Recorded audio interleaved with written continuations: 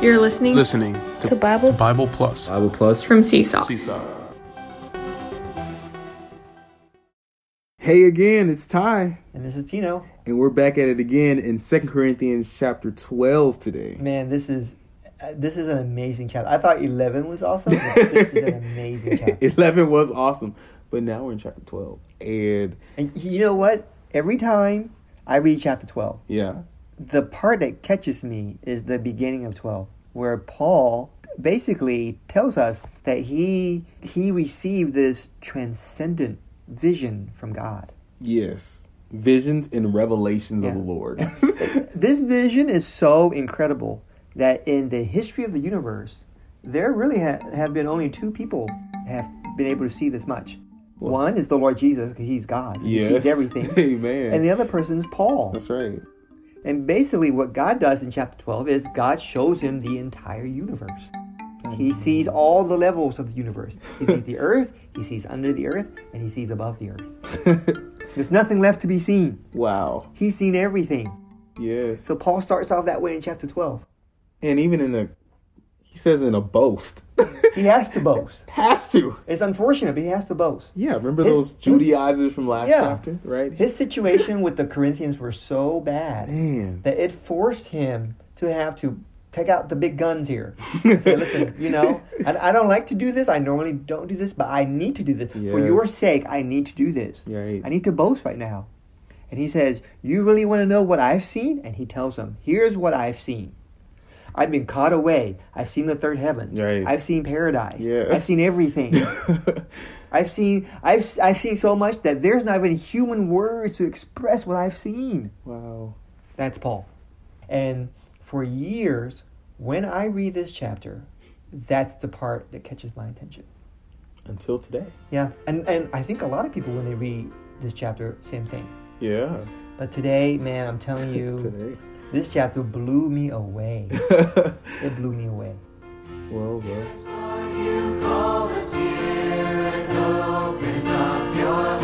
Okay, let me ask you this. When Paul saw this vision, what is the result of him seeing this vision? He's puffed up. Puffed up. Lifted up. Is that good or bad? That's bad. The issue of such a vision is negative. Yeah. He becomes proud. That's just like us. We receive a revelation, a vision, and that's like our default human condition. Yeah. And why does he become proud?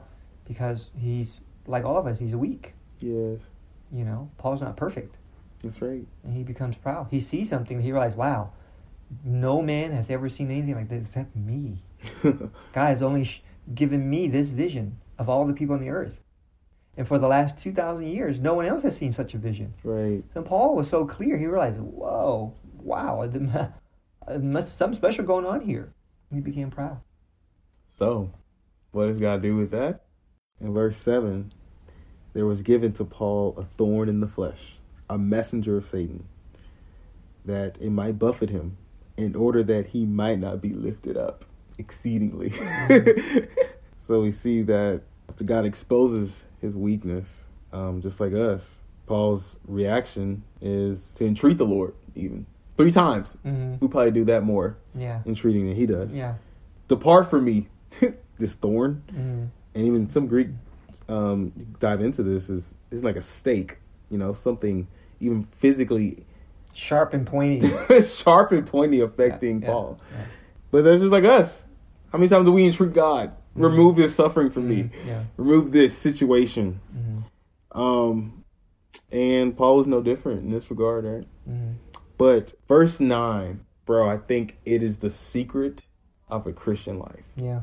The secret of going through suffering is, I'll read it here, verse 9. My grace is sufficient for you, for my power is perfected in weakness. The grace and the power. The secret here we learn from Paul, even he writes about this in other books, is that he learned to experience grace in the midst of his suffering. He learned to have power enabled in him to do things he couldn't do. Mm-hmm. And that is the Christian life, right, bro? Mm-hmm. Yeah. Hey, what was that point you said about tabernacling? I love that. What's that? You gotta read that. What's the verse? It says, most gladly, therefore, I would rather boast in my weaknesses, that the power of Christ might tabernacle over me. Yeah. So the word there is, tabernacle is like a canopy, like a tent was set up over you. Yes. So what Paul is saying is, in the middle of his suffering, what the Lord did for him was the Lord supplied him with the enjoyment of Christ. Wow. The Lord says, I'm going to give you more enjoyment right now. And that enjoyment is called grace. And that enjoyment, Paul said, tabernacle over him. That grace, it was a canopy, a tent that came over Paul. And Paul lived under this tent. So Paul is saying that I lived under the grace. I lived under the enjoyment of Christ. Yes. And in this situation where Paul is under the enjoyment of Christ and he is enjoying the Lord, all of a sudden, an ability of grace is manifested. It has a certain power that comes forth. And this power is not just that Paul can withstand the suffering, the thorn, but more so that Paul, in this suffering, is able to express Christ. Yes. That the power of Christ comes through him in this point. Right. And that, to me, is the most incredible part. See, when we read this chapter, we may say, hey, this is what I want. I want to be able to see like what Paul sees. Well, the problem is for 2,000 years, no one else has been able to see that. No. So if that's what I'm aiming for, sorry, no one's got it. But what we all have is we all have weaknesses just like Paul. Right. And God needs to expose our weaknesses. So he allows us to go to sufferings. Wow. And in our sufferings, we can enjoy Christ. Yes. And to me, you know what? That is, if you could make a commercial about Christianity, that should be the commercial. A commercial for Christianity. Yeah. It say something like this. Yes. You know we got, when we suffer, we enjoy Christ. Right. That's the difference between us and everything else in the whole world. When we suffer, there's an enjoyment of Christ. And then an expression. Right. And that enjoyment of Christ allows us to be able to handle the suffering. But more than that, we express Christ in the end. What kind of a person is that? Wow. That's the kind of person we should all want to become. Now just think back from last chapter. The focus was really Paul's ministry, right? Loving the Lord, going through suffering for the building of the church. That's kind of the ministry, the work. But here we zoom in on the person, the minister. How is such a person produced? These revelations, these visions from God met with suffering. And in the midst of that, enjoying the grace, the all-sufficient grace, the joy of God becoming our strength, enabling us to do things we couldn't do. Right. And that produces a minister. Right. A person who's changed. He's not the same. Wow. He starts by saying, please take this thorn away from me. I don't want this thorn. Yes. Okay. That's right. More than once he's asking. But he ends up saying what? Most gladly. Right? That's what he says. Most gladly. Most gladly. I will what? Boast in my weaknesses. Because why? That the power of Christ might tabernacle over Because me. when I'm weak, he is strong. Right? Is that what it says? Yeah. Yes. How's it go? How's the verse go? Verse 10. For I'm well pleased in weaknesses, in insults, and necessities, and persecutions, and distresses, on behalf of Christ. For when I am weak, then I am powerful. Ooh. See? I like that. See, before grace, Paul would ask, please move all these things out of the way from me. But after enjoying grace, wow. You see how Paul says, after enjoying grace, he doesn't say, I'm weak, but he is strong. I'm weak, but the grace is strong. No. What does Paul say? Because when I'm weak, then what?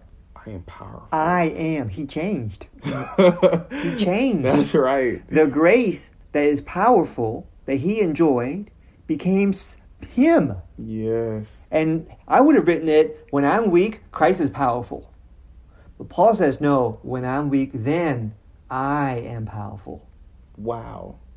The grace became him and he became the grace. Wow. That to me is the bullseye of the Christian experience. The bullseye. How horrible would it be for you and I to see so many things but not change at all? No intrinsic change in our being. We're still the same. We got a lot more knowledge. We see a lot more, but there's no change. Wow. Christ is Christ and I'm me. Yeah. Grace is grace and I'm me and my weaknesses. Yeah. But what Paul shows here is when he suffered, Christ came to him as grace. Yes. And this grace is sufficient. It will do it. Paul, you don't need anything else but grace. You don't need anything else but to enjoy me. Yes. Paul, enjoy me. Yes. Just enjoy me. Exercise your spirit and enjoy me. Yes. That's what grace is. In our spirit. That's right. Wow. And when he enjoyed Christ, he became Christ. When he enjoyed grace, he became grace. Yes. When he enjoyed the power of Christ's grace, he became the power of Christ's grace. Wow. And so that's why in verse 10 he says, for when I am weak, I am powerful. Wow. That's a changed person right there. Wow. That's a transformed person. That's what the grace and the power of the Lord. Yeah, and that's the minister of the New Testament. Wow. What a chapter, bro. Man. Wow. Seriously. Wow. So amazing. Enjoyed by us.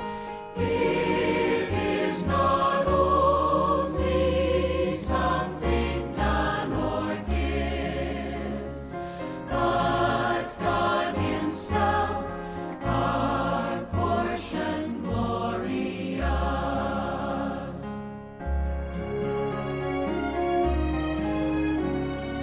God is incarnate in the flesh that we in may receive, experience ourselves. This is the grace which we receive of God, which comes through Christ, and which is Christ Himself. Paul the apostle counted all as dung. 'Twas only God in Christ He counted grace. 'Tis by this grace the Lord experienced that He surpassed the other